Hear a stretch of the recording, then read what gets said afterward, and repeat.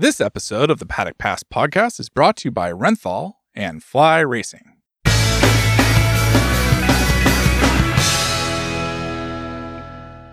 Welcome to the Paddock Pass podcast presented by Fly Racing and Rentals. On today's pod, we're looking back at the World SBK action from Most. Steve English and Gordon Ritchie on the pod. And Gordo, no doubt you were given a blank check for all the hard work that you did at the weekend. Oh dear, started early with that.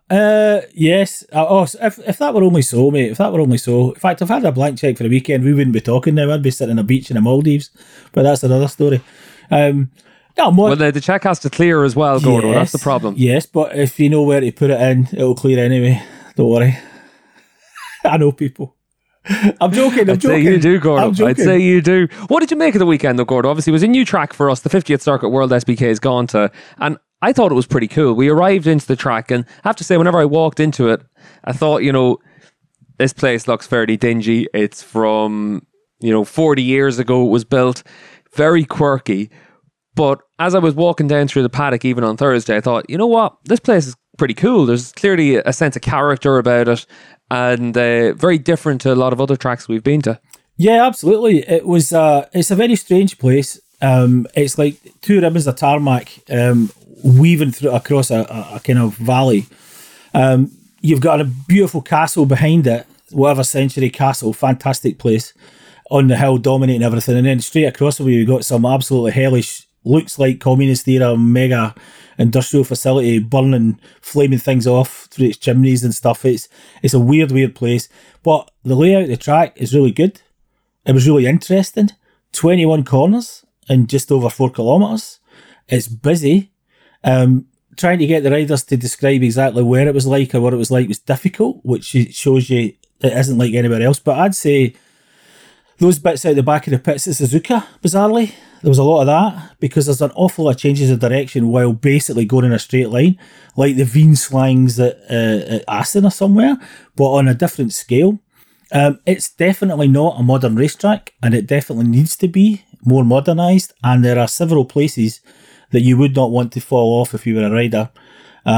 It needs the safety aspects, primary safety aspects, do need taken in hand.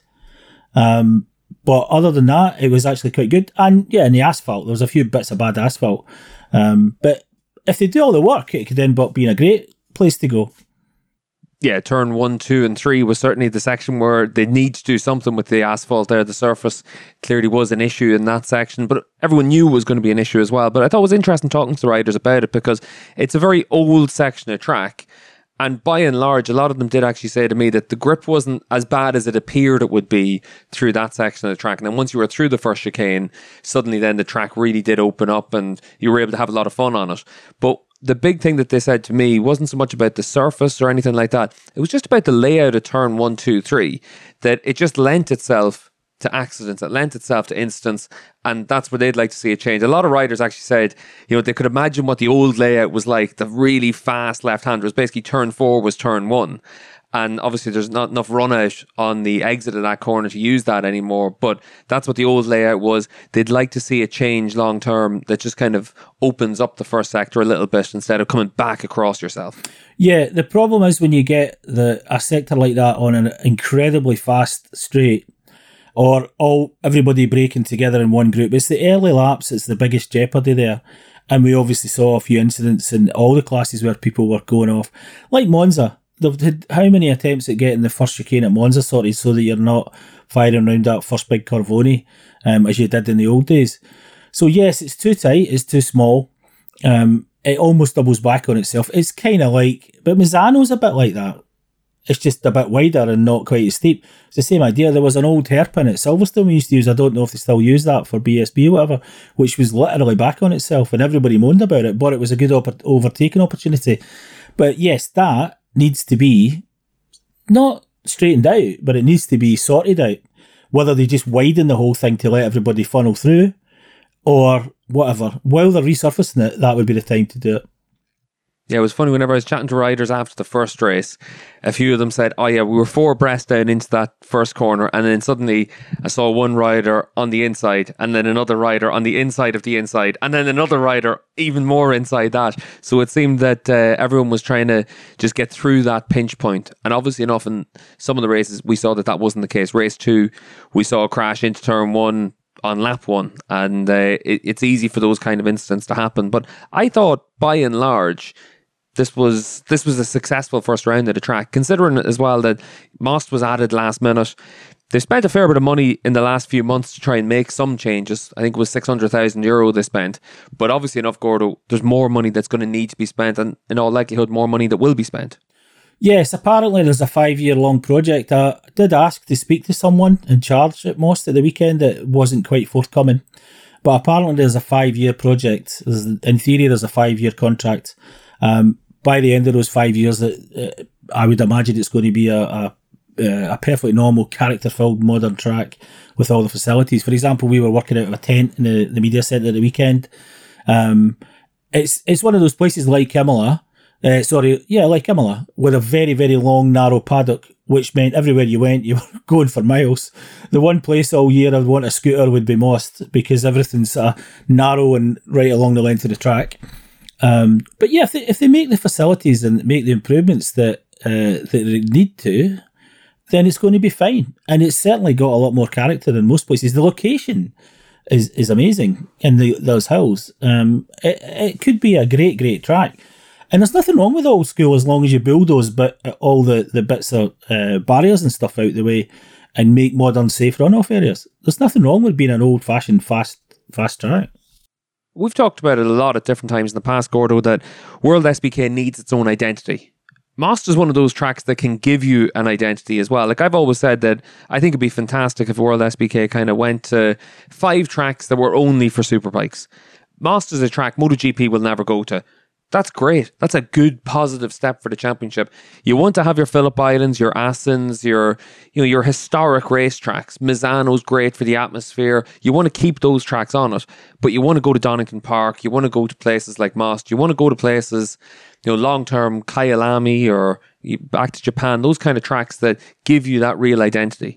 Yes, absolutely. Dorna made a big deal about keeping Superbike's identity, keeping things separate. They wanted to put clear blue water between the bikes and performance levels, etc. Well, I think that should extend to everything. It hasn't been quite so successful in performance levels because even though MotoGP is amazing and the bikes themselves are technological marvels in many ways, the lap time difference is a bit. It's not gigantic. I don't know how they can close that with 1,000cc bikes, but what you can do is exactly what you spoke about there.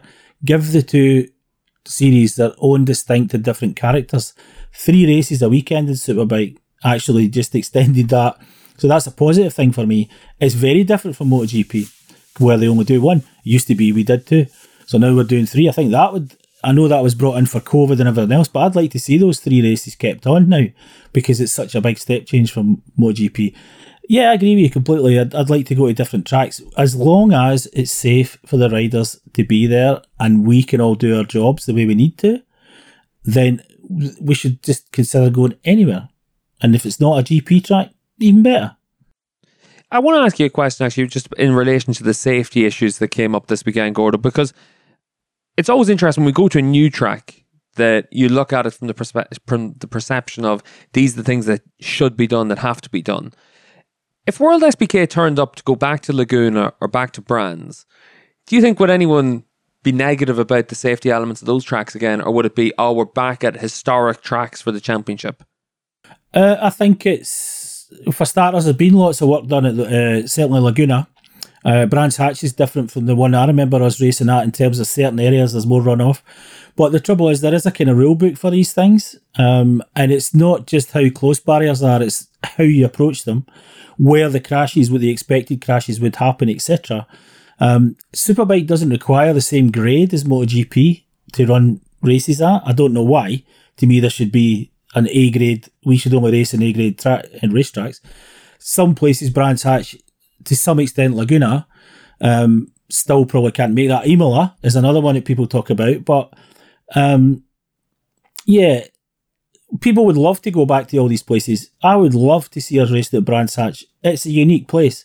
It's a wonderful racetrack, but it probably, they can't do, or they certainly tell us they can't do anything unless they change the track layout. And they also say they can't do that because then they'd have to cleave down all those trees in the middle, which apparently they're also not allowed to do. But racetracks have to want to have us, as well as us wanting to go there. I think I'd love to go back to Laguna. I'd love to go back to Brands Hatch. I'd love to go back to many of those old school places. As long as you get the bulldozers in and make the primary safety enough runoff, then we can, everything else you can do with air fence, etc., in certain other places. So yeah, I mean, going back to those classic ones would be fantastic. Most, yeah, we're probably there for different reasons because of the current global situation. But there's no reason why they can't turn that into a totally safe place that becomes its own little mini classic. And we desperately need to go back to Central Europe. We've obviously got another new track coming up as well, Gordo, the next round of the championship in Navarra in northern Spain.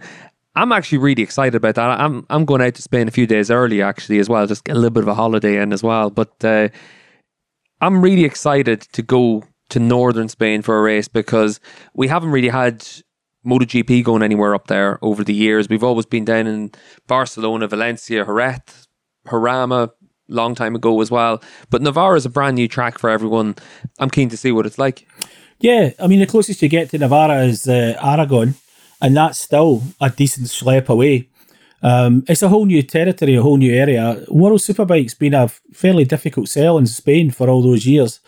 But we've actually been to more Spanish racetracks in the history of World Superbike than anywhere else. Amazingly. I was kind of stunned to find that out recently, but it's true.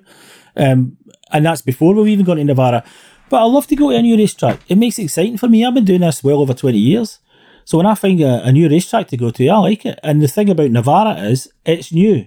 It isn't an old track that they're trying to modernise. It's a new track. I think it's 10 years old, maybe less than 10 years old. So in terms of safety, in terms of other things, it should be all built in because it had to meet criteria that were higher than they were for tracks that were designed 30, 40, 50 years ago. So it looks very angular. It looks very modern. It looks like a lot of low speed corners. That didn't stop Chang being a decent racetrack. It didn't stop Valencia being a decent racetrack. Don't know if it's I've never been there. I've never even been for a test, so I don't know. But looking at all the information and talking to people about it, it's going to be different from Most because Most is a big flowing track with a few slower corners. It'll be its own self, and again, that might be exactly what we need. The only thing I'm slightly concerned about is it's a wee bit far away from most of the really big Spanish population centres. So when things return to normal, it'll be a bit of a trip for people to go. 4 hours from Madrid, Barcelona, 3.5 from Madrid. You know, it is going to be the locals we're playing to in the hardcore, which is fine because we're a bikers championship. I'm sure the bikers will go. Gordo, you love it whenever I just spring a surprise onto you during the podcast. Carry on. Yes, I do. I love it. So, obviously, you've been covering World SBK for a long time. What were the Spanish tracks that we've gone to? We have been to Jarama, Jerez, Albacete, Valencia, now Barcelona, Aragon, and will be Navarra. Oh, he's on it. I tell you what, you have to get up early in the morning to get one past Gordon Ritchie.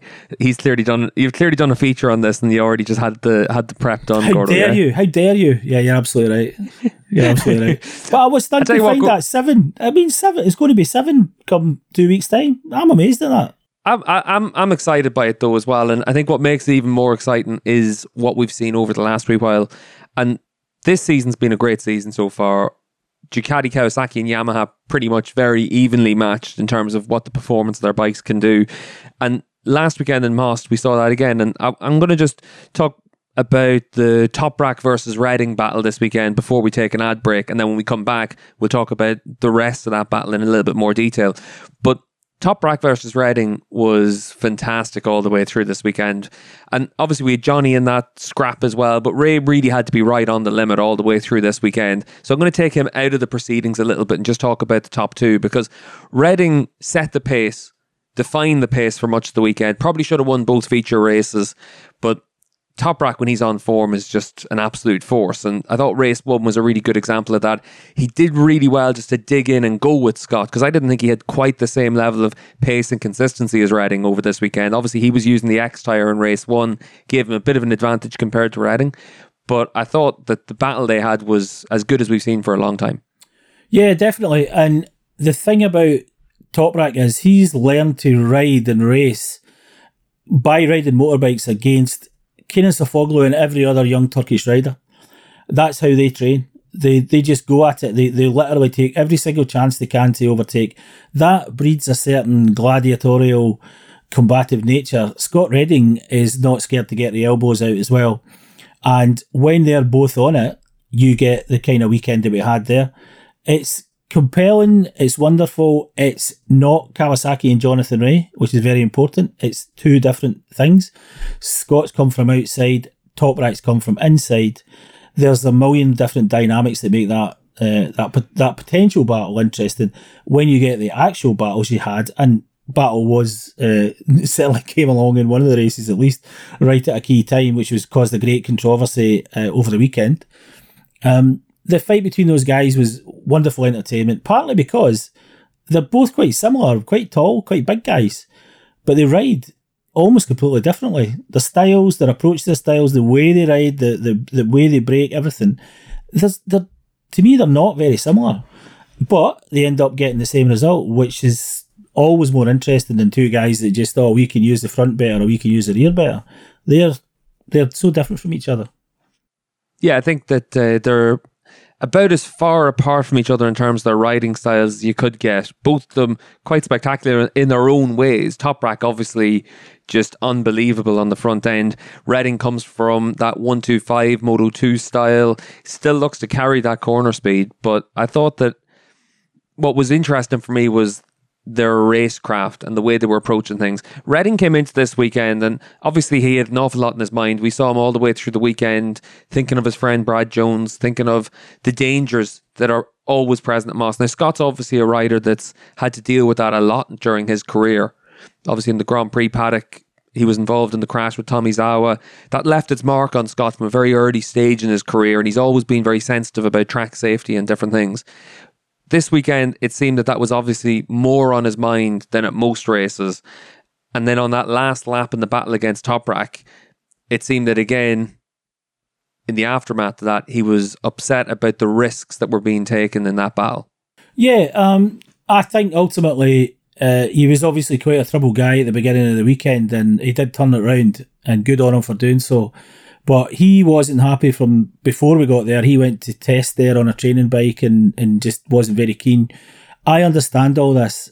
I'm the number one advocate for rider safety. I'd rather go to a boring track that's totally safe for the riders than a careful track that isn't. Not emotionally, but if you had to make that decision.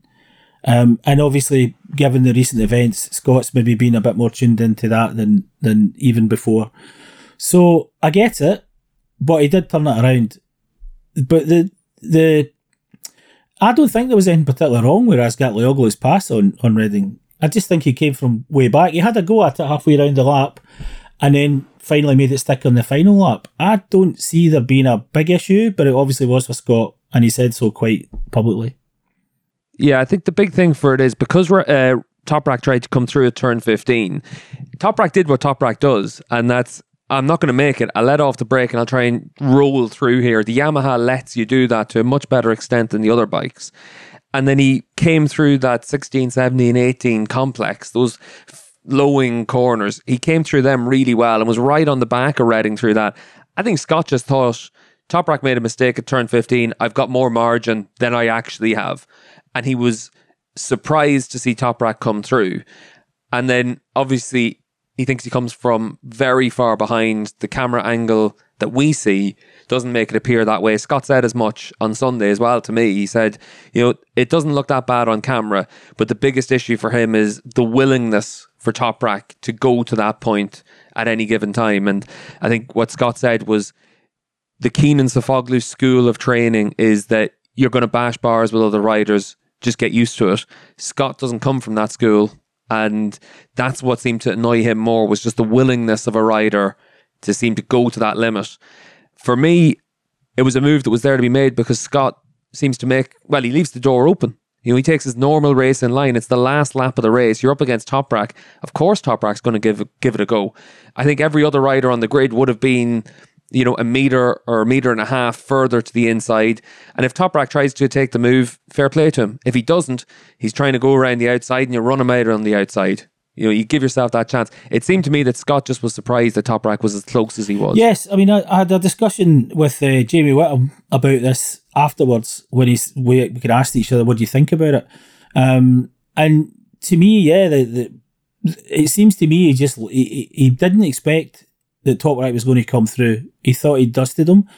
When he did, that allowed Toprak to be in a position to then hold him behind as he did, because it wasn't the final corner, it was the penultimate corner.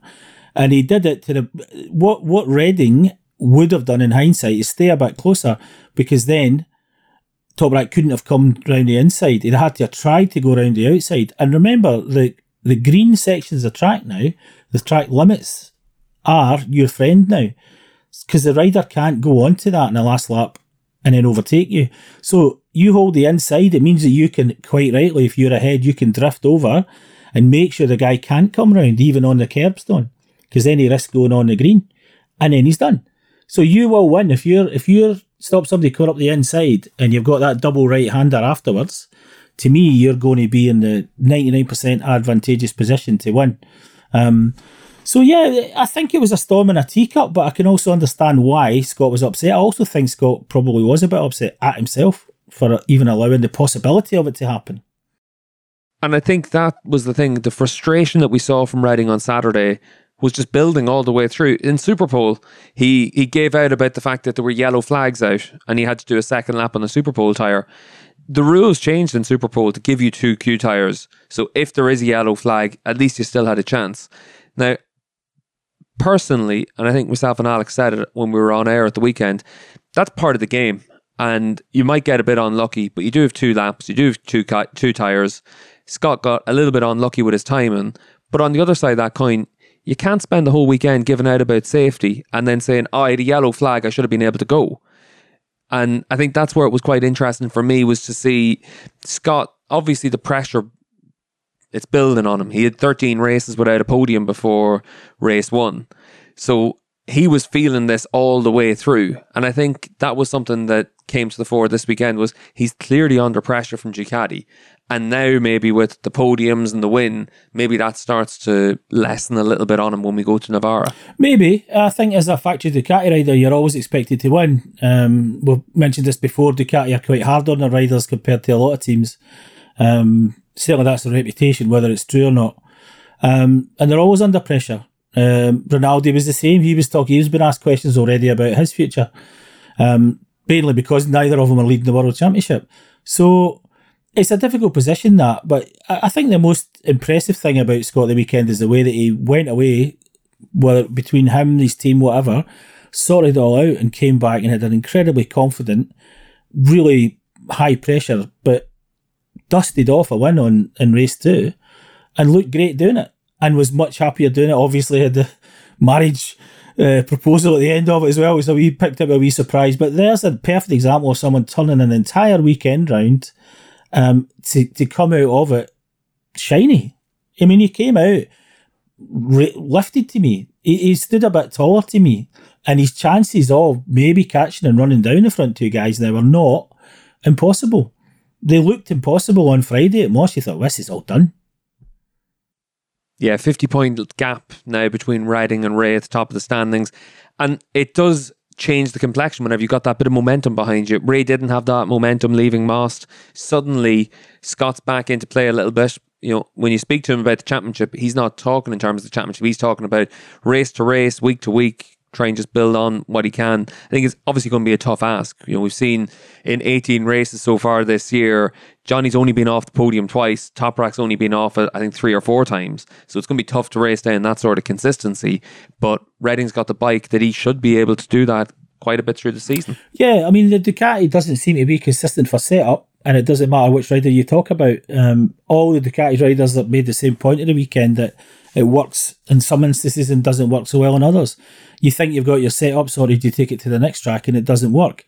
That has been a recurring theme. So that's the difficulty Reading faces for the rest of the year. However, Johnny's been in a position of not scoring, and scoring lowly and falling off and having moments, whether it's his own design, the bike, or his rivals.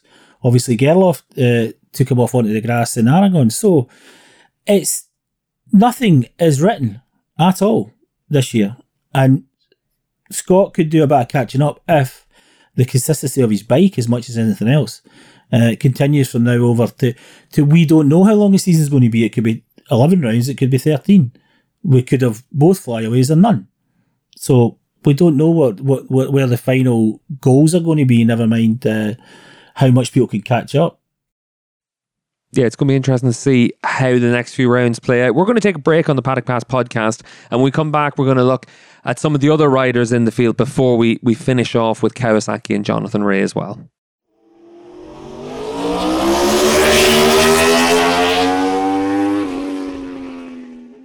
Fly Racing believes that our most important obligation is to provide the highest performing products to riders worldwide.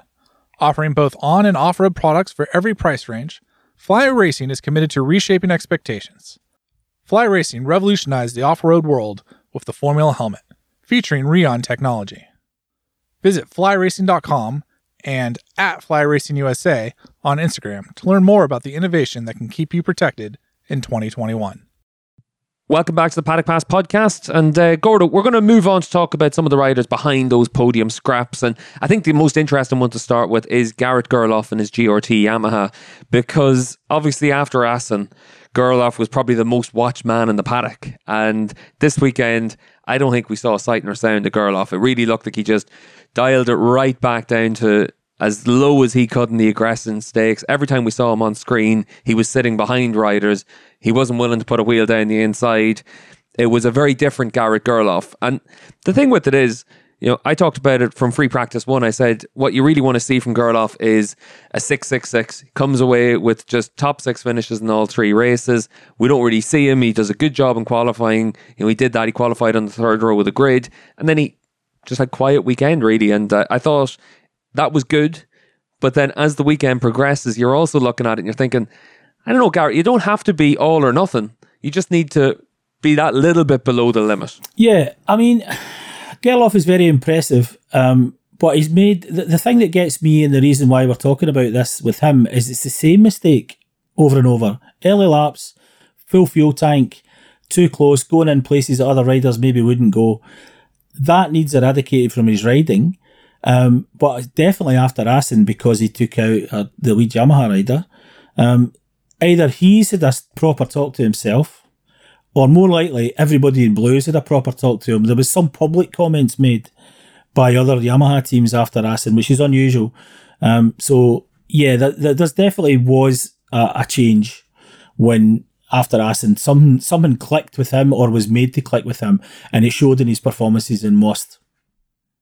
Yeah, what I did hear from someone in Most about Gerloff was that after Assen, at like 6 o'clock in the afternoon, so I don't know, 2-3 hours after the race is finished, he was just lying on the back of the team's truck, still in his leathers, absolutely dejected. So he did clearly have a big impact for what had happened. He knew exactly how significant it was, and then for 2 weeks he's had to deal with that. He's had to deal with that on his own mind. And then I'm sure if he looked at social media, he had to deal with the reaction that he was getting. If he listened to our podcast, he had to listen to the reaction that he was getting. And it was the same reaction from an awful lot of people about that's a mistake you can't make. And it's a mistake that we've seen him make a few times already this season, like you said, Gordo. But I'm keen now for Navarra to see him start to just wind it back on, because the talent is there. It's obvious. He's a great rider. He's already a real top tier rider in World SBK. He puts the cat amongst the pigeons. That's what we want to see. But you want to see him able to do it where he's able to race with everyone rather than just bull through on them. And now's whenever he's going to be just starting to dial that back up. And hopefully in the next few rounds, that's where he gets that consistency that he needs. Because the biggest issue from this year has been the crashes in qualifying as much as anything else. Misano and Assen both relegated him to the back of the field and left him with so much work to do for the rest of the weekend that incidents were inevitable. Yeah, that's a very key point about qualifying. You have to qualify as well as you can, but you also have to make sure you get on those first two. And if you really can't make it, or someone else is just a bit faster than you, 3 rows, you do not want to be starting from 5, 6, 7 rows. It's impossible. It's not impossible, but it's much more difficult, and you have to take more risk. So what he needs to do is sort out his qualifying, be almost conservative in the first 3 or 4 laps, maintain his position, stay inside that top 5 or 6, and then we've seen how fast he is. He can pick people off and go for it. All those incidents have happened early that I remember. I might be wrong, but all the incidents that we're remembering here seem to have happened very early in races, and that is something that he needs to work on, and maybe he did in Most.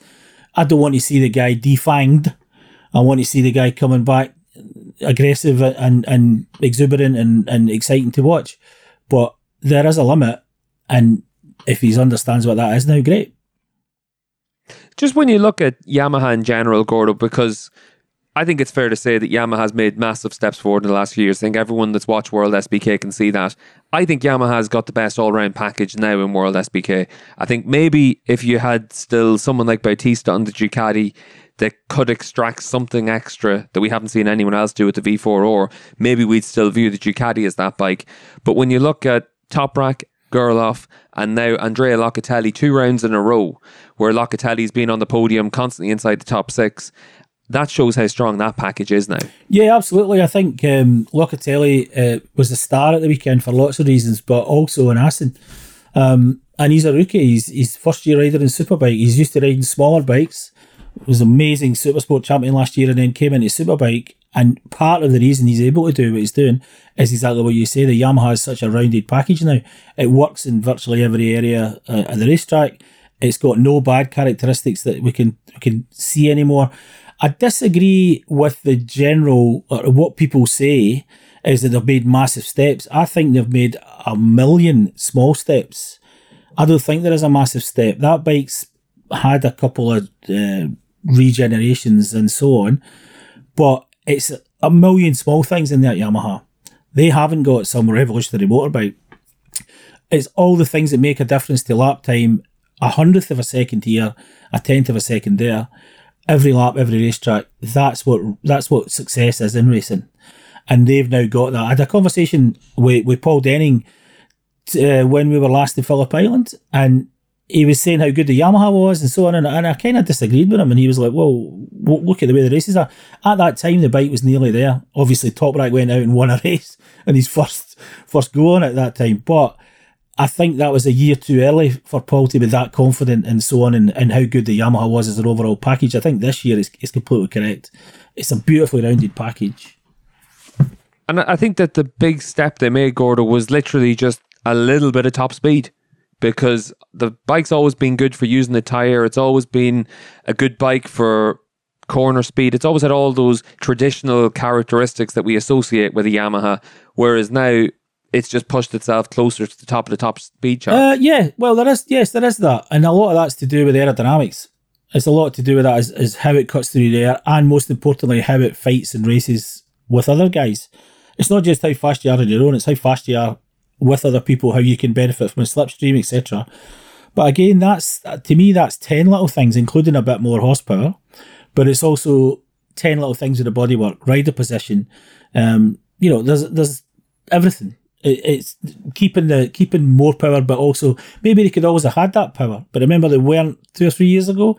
Maybe they started getting a bit marginal for reliability, so they made those changes to the package in development.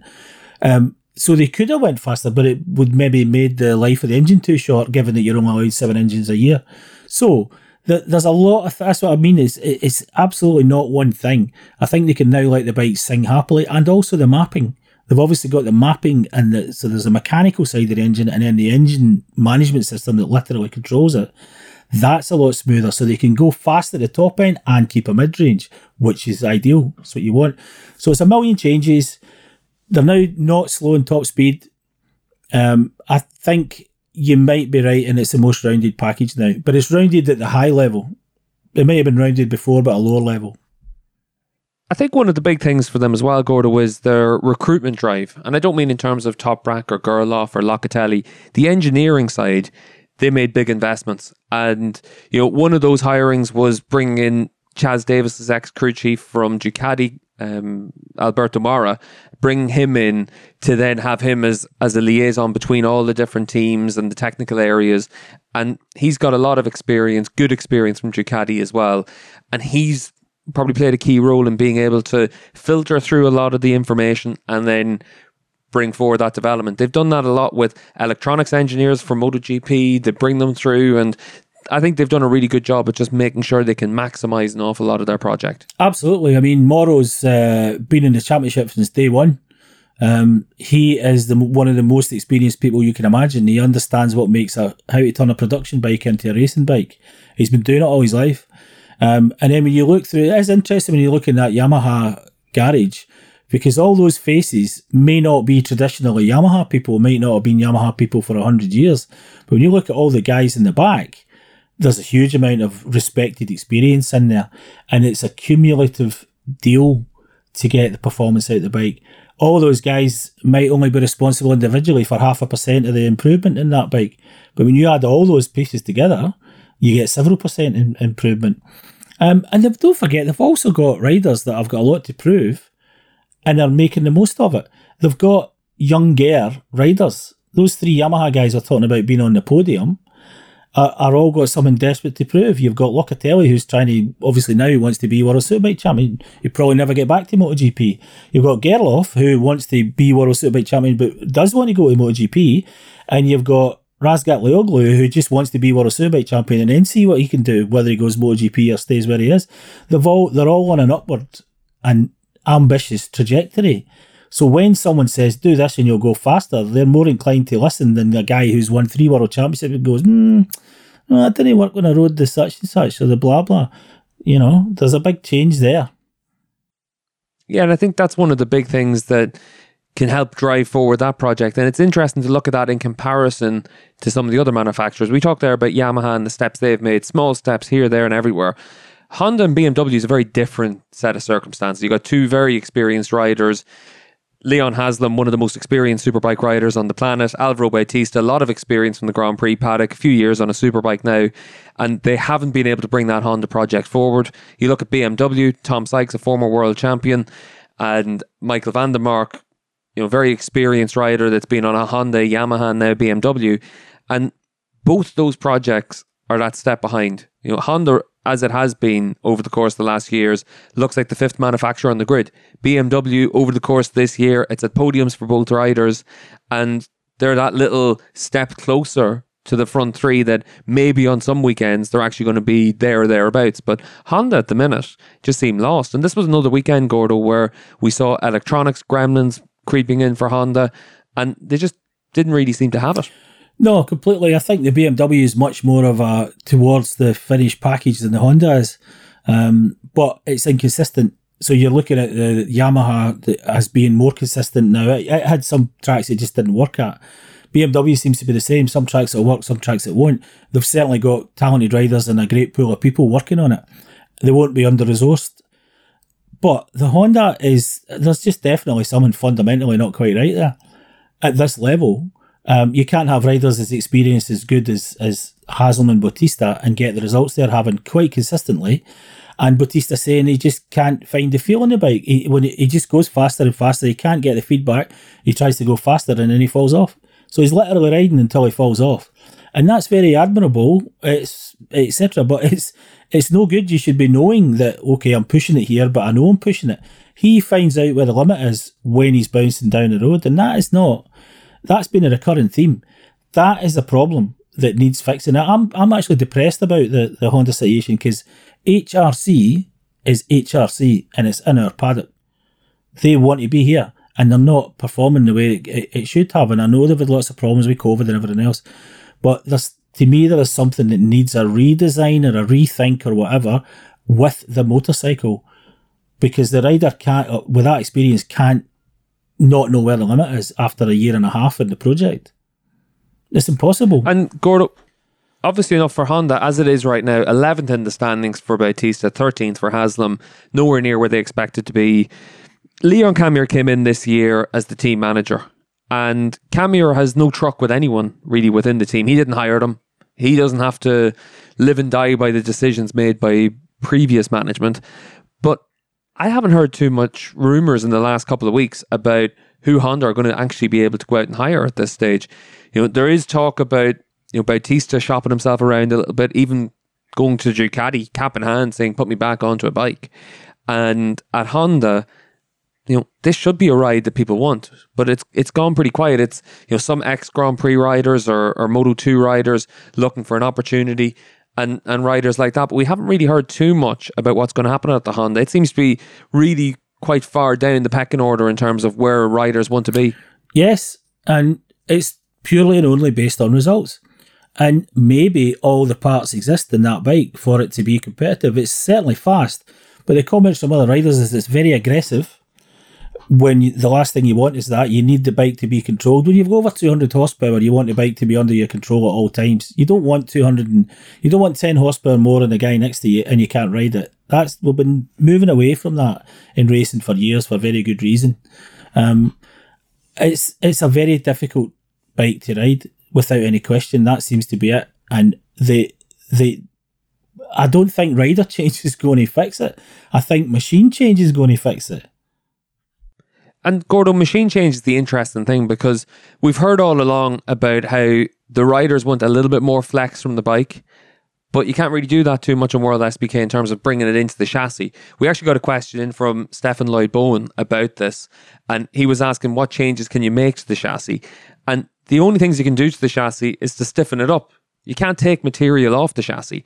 So Honda have to find different ways to try and give that feeling to the riders. They have to look at swing arms, they have to look at settings, they have to look at lots of different areas, but there is an overriding weakness in the bike that they can't adapt, they can't change. I mean, they won't tell you what it is. You try and engage with them, and Honda are, the most secretive of all the factory teams. They've always have been. But if their problem is chassis stiffness, then that means a redesign, a remodel of a rehomologated motorcycle. If that's not the problem, then other things can help you with the chassis. The chassis itself, just so people understand, this chassis that forms the frame of the bike, you can only add to. You cannot remove any material from it unless it's a lug for a bracket. You can take brackets and things off, but you cannot soften the chassis spars or the headstock or whatever. You can't do that. What you can do is using inserts, using the allowed adjustability, and you can play with the stiffness of other parts around about it. The yokes, the head pipe itself, you can engineer in certain other flexibilities using the ancillary products that you're allowed to put on the bike, the swing arm, the linkages, you name it. You can play with those things. But if your bike is fundamentally too stiff in the middle, and they have to be to some extent, everybody wants to soften their bikes off in some plane of flex. But they are road bikes. They are designed to hit potholes and survive bashing into a pavement at 5 miles an hour on the street. You would want to make a pure racing chassis less stiff than a World Superbike is in certain planes of operation. But you can't do that in the street, or people will be bringing back their bent motorbikes to the local dealer saying, hey, I crashed at 10 miles an hour and look at my bike's all bent and stuff. So this is the big problem, and it has always been. This is a perennial 30-odd year problem in Superbike World Championship. Everybody wants to make the chassis less stiff. Not stiffer. They might want to make it stiffer in one part, in one plane. But this is where, when you build the bike, you're stuck with it. Like building the engine, you can't say, we'll change it. We can't get this to work, we'll just change it. You can't do it. Obviously enough, Gordo, as well. Honda seemed to be stuck in the mud. BMW, we saw in Donington and Assen making good progress. Obviously Most wasn't the case either, but it was interesting with Michael van der Mark, especially because Van der Mark he had problems in the Superpole session. I think he got caught out by the yellow flags, qualified 17th on the grid, fought his way up into the top 10 in all three races, crashed out of race one, but he showed at least signs of progress. We saw Tom Sykes doing what Tom Sykes does. Really good Superpole lap, does well in the Superpole race, keeps himself up there in those top 10 spots all the way through the season, but it's tough outing for Tom as well. It's not really a bike that he seems to be able to ride like he wants to ride. And I think a lot of that comes down to the Pirelli tyres now. You see it where riders like Locatelli, they're able to just have the bike on the side of the tyre and open the gas, and it doesn't seem to really drop that tyre life like we saw in the different times in the past. So Tom's big advantages in the way that he rides a bike, you know, he's not really able to take profit from that anymore. I think for Navarra, it's going to be interesting to see if they can make a step forward, because they have tested there, and that was where Tom especially said that things started to click into place for them. Yeah, Tom's got a very individual riding style, and when he's got everything that he wants, he is the fastest person, pretty much. Look at his Super Bowl record. And it doesn't matter what bike he's been riding. But when you don't give him what he needs to ride the way he wants, then he won't be fast, and he certainly won't be fast over full race distance. The whole BMW thing's still a work in progress, and that's it. They are just a little bit behind, and COVID didn't help them either, with lots of their development things. So it's been difficult, but I think the BMW has got more parts to it that can be made to work together in harmony. But Tom's such an individual rider, it's difficult to match in with him. And you notice how many times Tom, when he gets a good start, he starts off well because of his Super Pole, and then he drops back. And sometimes it's the opposite. When it's the opposite, you know that he's got the bike working the way he wants. And again, there's so many variables now, and there's so many things you can change. Between races, you can say, all right, it's not working and it is working, or conditions have changed, we need to change your bike, and all of a sudden it's really not working compared to the first race. So they're still finding their own way. The bike that Tom wants is a MotoGP bike for his riding style. The more radical it is, the harder the engine is, the more he likes it. That's the way he rides. The harder, the better brakes he's got, that's the way Tom's always ridden. But he needs tyres that last 20 odd laps to do that. And the way he rides probably accelerates the drop off in the tyre. The smoother riders will be able to make the tyres last longer. It's a lot more to it than that, but that's the general rule. Yeah, we're going to take a break on the Paddock Pass podcast, and when we come back, we've got a Renthal Street Sessions interview with Jonathan Rea.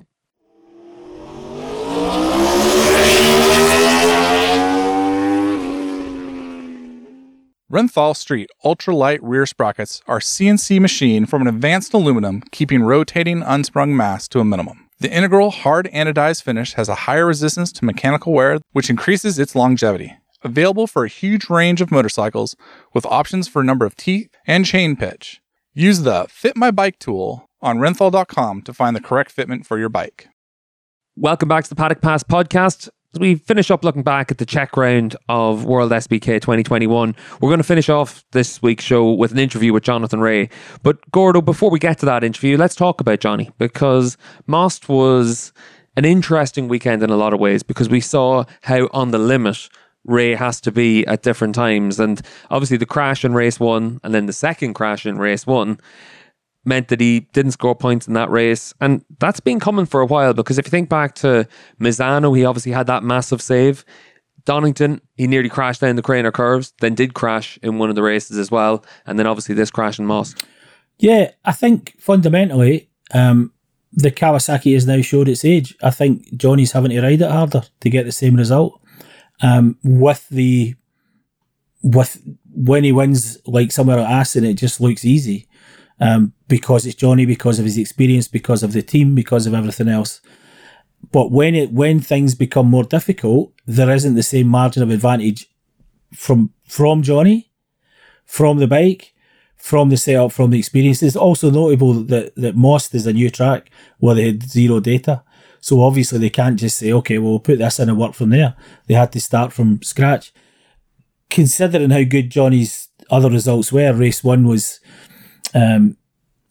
unusual, but it's also happened at Donington. What he says is when he goes over the bumps, it's just not reacting to the bumps as well, and the bike almost seems to push him in when he goes over the bumps on the brake. He's having to do a lot of trail braking because he's having to make up for things that his bike doesn't have anymore, relative to the opposition, which is getting slightly better all the time. This is why Johnny's having to ride to higher level of Johnny's ability, which is huge. But when anybody goes right to the edge, sometimes you go tip over. That seems, for my money, that's what's happening, is that Johnny's having to ride in a way and in areas and take more risks than he did before, because the other opponents are climbing all the time and climbing more consistently. It's actually amazing how Johnny wasn't throwing the toys out the pram at the weekend. You would think he might have been, but he wasn't. He's just been doing it that long. His approach was kind of calm. His reaction to things was, well, it happened. Maybe in private it's different, but in public it's like, well, he did his best. He couldn't help it.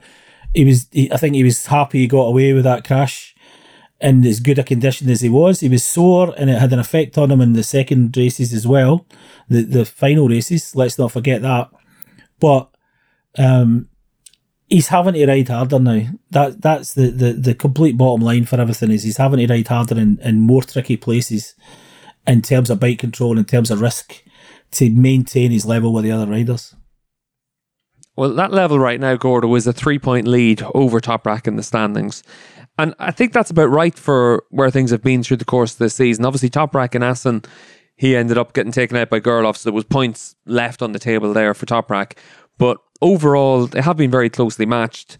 And now as we move into the second half of the season, it's really down to one of them to assert themselves. Scott Redding, 50 points back on Ray. He's still thereabouts, like we said earlier on in the show, but needs to keep applying that pressure. What's interesting for me is, over the course of the next few rounds, we've obviously got Magny-Cours and Portimao, two tracks Johnny's always gone really well at. We've got somewhere like Jerez, where the Yamaha's always been really good. It is going to balance itself out in terms of where we go for the next few rounds, but it's up to you. If you get to a track where your bike's really working well, you really have to be able to take advantage and get big points. Yeah, you have to maximise your maximum and minimise your minimum. I know that sounds fairly logical and obvious, if not a little trite. But that's what's going to have to happen with everybody this year. If you're at a Yamaha track, the Yamaha riders have to make the most of it, because they know that when we get to the Kawasaki track, the Kawasaki riders are going to make the most of it, at least one of them. And then you throw the Ducati in there as well, a track where the Ducati is going to work best, if they get the setup right, then they're going to have to maximise that. And when they don't, that's where in the past Johnny's made his difference. It's when people have expected to think, I could go to this track and do well, and they don't. Well, Johnny's still doing well on the Kawasaki. That dynamic seems to have shifted. And Johnny knows now that there's maybe more races he's going to have to just accept second. He doesn't want to. And you could argue maybe part of the reason he fell is because he didn't want to fall behind Razgat Leoglu or Redding at the weekend. But ultimately, I think we're back to the good old days of racing, whereby this is a Yamaha track, this is a Kawasaki track, this is a Ducati track. It might not be quite as cut and dried as that, but I think that's where we're heading. Yeah, because Gordo, when you look at Most, I think is a good example of it, where Ducati, Yamaha and Kawasaki all seemed very similar for their one-lap pace, but Ray had to be on the limit to stick with Toprak and Redding. Redding looked like he had a consistency advantage over Toprak. Toprak could overcome that in race 1 because he had a softer tyre on. Race 2, he went a different direction with his setup, couldn't quite match Scott. And it looked like this weekend perfectly encapsulates what we've got in World SBK at the moment, which is on any given day, any of those bikes can be really competitive. Yeah, and the funny thing was that during the middle of the weekend, and even after the first race, it was obvious that there was one section of the track that was a Ducati section, one section of the track that was a Yamaha section, and one section of the track where the Kawasaki worked best. So that to me was the kind of interesting part of Most at the weekend. But it's how much better is a Yamaha in the Yamaha section, how much better is a Kawasaki in the Kawasaki section, and how much better is the Ducati in the Ducati section. And basically, on balance, when you drew it all there, it looked like the Yamaha was the best player until the second race. And then Scott has a convincing win. So that, again, it's not quite as simple as it was to say, it's going to be like this. And obviously there might have been a wee bit of magic involved, a wee bit of, Redding really bringing himself and just on it more than he was earlier in the weekend. But it's close. This is a great thing about it. We're now talking about how competitive and close and tiny little differences, whereas in the past it was like, how close can anybody get to Johnny in any particular weekend? Well, that's changed. Thank goodness. Yeah, It's exciting times for World SBK, and we're going to get the chance now to hear from Jonathan Rea. Myself and David sat down with him at the Dutch round at Assen a few weeks ago. Jonathan Ray joining us on the Renthal Street Sessions on the Paddock Pass podcast. And Johnny, just before we get started, obviously you've had to use an awful lot of Renthal products over the last few years.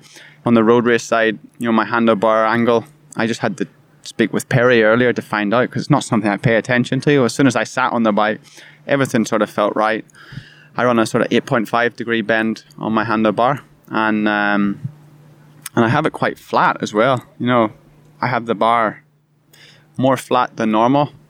I don't know why. It's, with the Superbike center of gravity being a lot higher than MotoGP, for example, the tank being bigger, the rider, it's very hard to get your elbows over the tank. So the higher the handlebar position can be, the more you can get off the side of the bike. So pretty cool. It's interesting you say about that, because I think in the last few years we've seen in MotoGP as well that handlebar positions have been changing. They've moved sort of up and out rather than down and narrow. You always think of that racing crouch where you've got your hands almost sort of vertical to the ground, especially if you see the photos from the 50s and the 60s. They're almost sort of flat, but it's much more about control now. It's a different way of controlling the bike. Yeah, so the higher and the more flat the bar can be, the more control you have. And I think the evolution has just gone with horsepower and the physicality of actually riding a motorbike. You can't forget these bikes, in Superbike terms, okay? We have more than 220 horsepower, 170 plus kilo bike means, you have to be in control. If your handlebars are really close, that's nice and cool for aerodynamics, but when you come to change direction, you don't have that leverage. And I think MotoGP, I don't know, horsepower in MotoGP must be high 200s for sure. So trying to muscle something like that, it has to be easy. It's all fair and well, riding these bikes fast in a straight line, but you got to go around a lot of corners. Having that control and trust and feeling, it's personal preference. And for me, the flatter and the higher the bar can be, the more control the rider has. Just, Johnny, you mentioned about schoolboy motocross as well. Obviously, Jake's just had his first race. What kind of a motocross dad are you? Oh, man, that was so stressful. Quite good, actually, because I had the first weekend was strange because he had such a good qualifying. There's 25 kids or something there, and it's halfway through a season, so I was at home. I said, "Hey, do you want to race this weekend?" Football's his primary sport. I said, "Yeah, why not?" And he qualified like 6th. And I thought, this is an Ulster Championship event. I thought, "Whoa, no way! Like, this is big pressure." And he got, he's so small. My son on the bikes are so big. So every time he crashes, it's like a big job for him to pick the bike up, and he can't start it. So he lost lots of time, and he had a few mistakes, but he loved it. The second weekend was a little bit strange though, because he had a crash in race 1 after almost hole shotting, but race 2, half an hour before the start of the race, he said, "I'm too tired, Dad. I'm too tired. I don't want to do this." I thought, "Too tired? Are you joking me?" And my wife I said, "Tosh, what did I do? This is like where I struggle." And I said, "I'm going to have to walk away. I don't want to engage with him and just let him be too tired, because it should be fun and it should be his thing." But I walked away thinking, really too tired? Like, I was never that kid. My dad was too tired driving around after me, and my dad was there watching. I said, "Dad, was I like this? Help me here, because I don't know what to do." He says, "No, I had the opposite problem with you." He says, "You wanted to go practice in the wet because you knew you would race in the wet. And I didn't want to let you practice in the wet because I had too much washing to do afterwards." So it was, it's new emotions. But I think, honestly, it's probably more Windsor Park for me than Donington Park. So I think I'll be saved. What about for yourself then as well, Johnny? Obviously, the last 6 years, huge amount of success since you went to Kawasaki. And then we've seen recently the rumours about potentially looking at a Petronas seat in MotoGP. Is there anything to that, or is it just a bit of talk? Honestly, it's white noise in the background, and I don't want to get drawn into it too much, because I've got my own things going on right now in World Superbike. But it's always good. It's not good. It's funny listening to it, when you know the substance behind it. And I haven't been involved with anything. My manager's always looking out for me and my career. But it's I think it's hard to know. I think I've maybe missed the boat on the GP thing, which is a real shame, because I feel right now I'm riding in the the best shape I ever have been. I'm as motivation's never at an all-time high, and but yeah, it's right at the minute. It's just background noise and just filling column inches for the readers. The package is such an important part of racing. I mean, that's for you obviously a reason to either take or not take a race in MotoGP, but it's also what has worked so incredibly well in World Superbikes. I mean, the Kawasaki's a good bike, absolutely a fantastic bike. You're, in the shape of your life. I think you're right. Yeah, certainly just from watching, you seem to be in a more as determined, digging in as much as hard as ever. But also, you've got the right package. You've got the right crew chief. You've got the right team. How much control? Well, I mean, when you signed that, did you know this was going to be the right package? How much control do you have over the package? You sound like my manager now, giving me my own advice. But honestly, when I signed for Kawasaki, I wanted to bring Chris Pike across. I'd worked with Chris Pike for years in BSB when I first started. Then when things were going a little bit, when I was butting heads at 10K, back in my early Superbike days, I wanted somebody from the outside to come in. And it wasn't their philosophy. They were always a very Dutch team, and no outsiders come in. But as soon as I got Chris in there, I felt more at home. I had my best seasons. In the last year, I think I was third in the championship, very close to Sylvain, who won, 70-something points. So I felt like I did really good.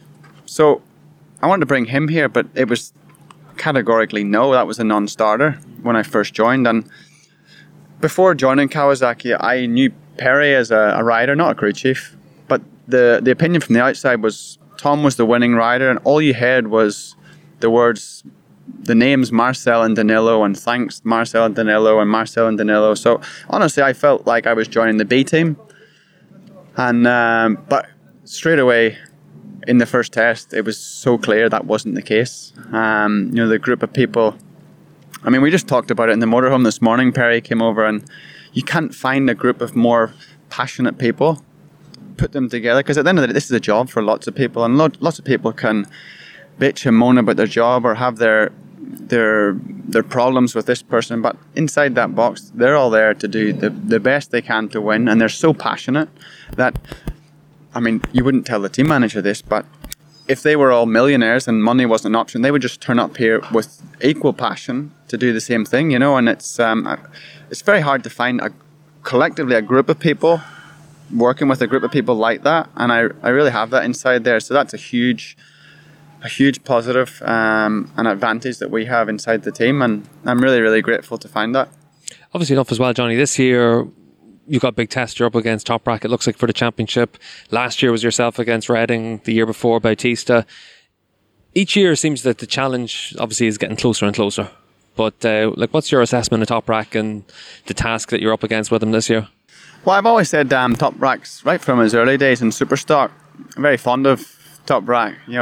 Came through a Kawasaki rider, and I feel like I've never been intimidated by people on the same equipment, for example. So even in his early Superbike career, we with the Showa guys, they were the common link between KRT and Puccetti. So at certain tests or weekends, we would time it that he would be on track right behind me, and I would pretty much hold his hand and take him round, apex to apex, and that really, really helped. And I think now being as on a competitive manufacturer, he's super strong, and it's nice to race with him now because I feel he's a friend as well. So, but on track he's ruthless and he's a strong competitor, and looking forward to seeing how the end of the season plays out. I think to be a good winner, you have to accept losing and understanding when the time is to lose. Of course, everyone can make mistakes, but the important thing is to learn from mistakes. My team manager, Gim, is very sort of words that stick with me. He says, it's everybody's goal to be world champion. He says, but that's not a goal. That's a consequence of all these little battles you have along the way. So make the goal race 1, and then race 2, and then race 3. And the championship's the consequence.